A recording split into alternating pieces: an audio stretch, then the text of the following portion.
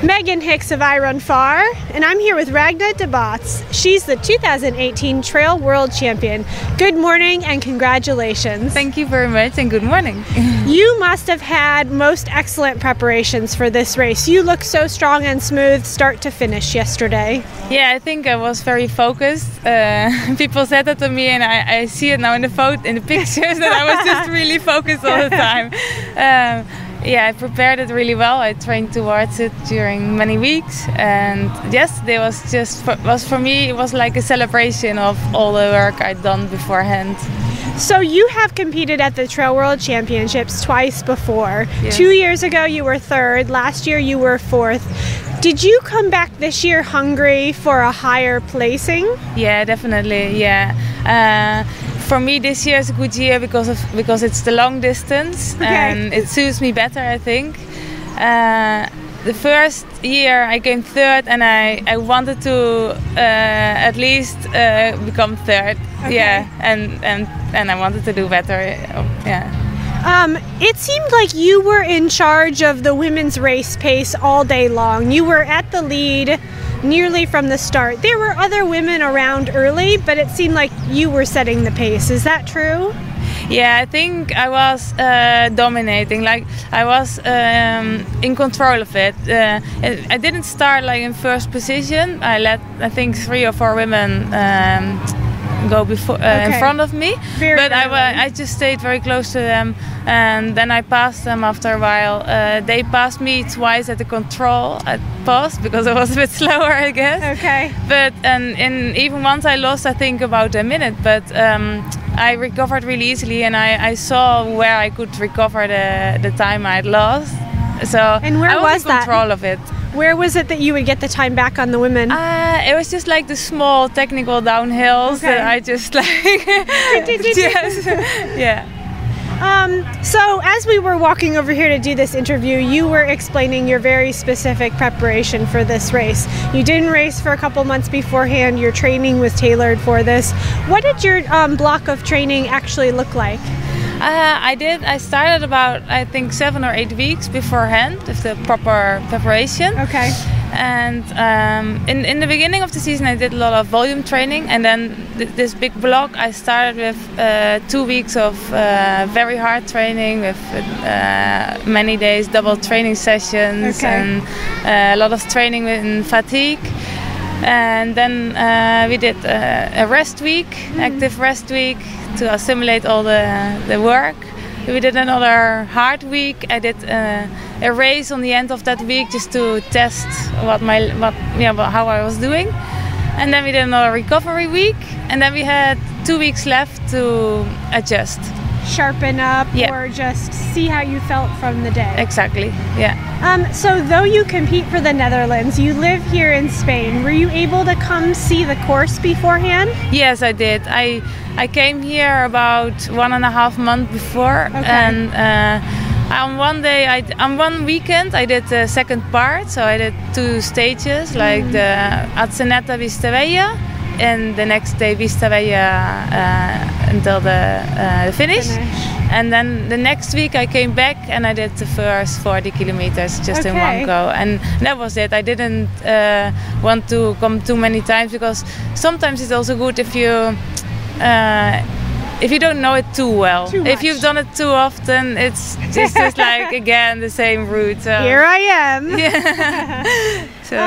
So a lot of people said yesterday that this was a course you could do well on if you knew it a little bit. Because there's so many different parts to it, so many runnable bits, so many rocky bits, knowing where to have some food. Do you think that at least a little bit of course knowledge was to your advantage yesterday? Yeah, I think so. I think it wasn't necessary, but I think the first half was like more runnable maybe than the second half, so that was good to know, because if you're a fast runner, you could start maybe really quickly and then get tired in the second half. So that was something to take into account. And the other thing, there were a lot of climbs towards the end, which were very, very runnable, and I think it was very important to get to those climbs with enough strength to be able to run them, because if you had to walk, then you would lose a lot of time. That was also something to take into account. In the last part of the race, when you were just in the front around men, there were no other women around, were you getting reports on your gap, the gap between you and other women, or what was in your head? Yeah, I had somebody who tried to give me information. Okay. He didn't get too many points. The last thing I knew was that at Vistabella I was 9 minutes ahead of Laia Cañas, and then I didn't know anything until the end, nearly the end, when I was doing the downhill. So after Vistabella, they told me actually when I was halfway between Vistabella and the next post. Okay. So I didn't know what had happened in that period of time. But I decided just to run a little bit faster, just in case they were catching up. That's why I opened even a wider gap, because just in case. Keep pushing just in case. Yeah, I felt like the whole race that I was like retaining a lot. I didn't want to push too hard, just in case I got tired. So I was just like running like in a very controlled pace, and then towards the end I let myself go a little bit more, because in case it was necessary. Yeah. Both you and men's champion Luis Alberto Hernando, you both have full lives outside of running. You're both parents. Yeah. What a role model you are to other people out there who have full lives outside of running. How do you fit in, your double sessions and your focus training and recovery? Like having a little girl around doesn't allow much recovery. Yeah, especially the recovery is more difficult, because it's easier to find the times to train, because she goes to like preschooling. So I bring her to school, and then my routine is to train afterwards. And if I have a double session, I do the next session just before she comes back from school. But recovery sometimes is more difficult, because she claims me, obviously, and I'm happy to play with her, and I try to relax in that and to enjoy that. And active recovery. Yeah, active recovery. Yeah. My last question for you: now that you are Trail World Champion, I mean, this must be a goal you've been working toward for a long time. What else is in your head? What do you dream of? For me, this was really my dream. So I think for me, this is the best I could achieve, like in this sport. So I have to find a new goal now. Really, I haven't thought about that yet. Sit back and dream a little. Yeah.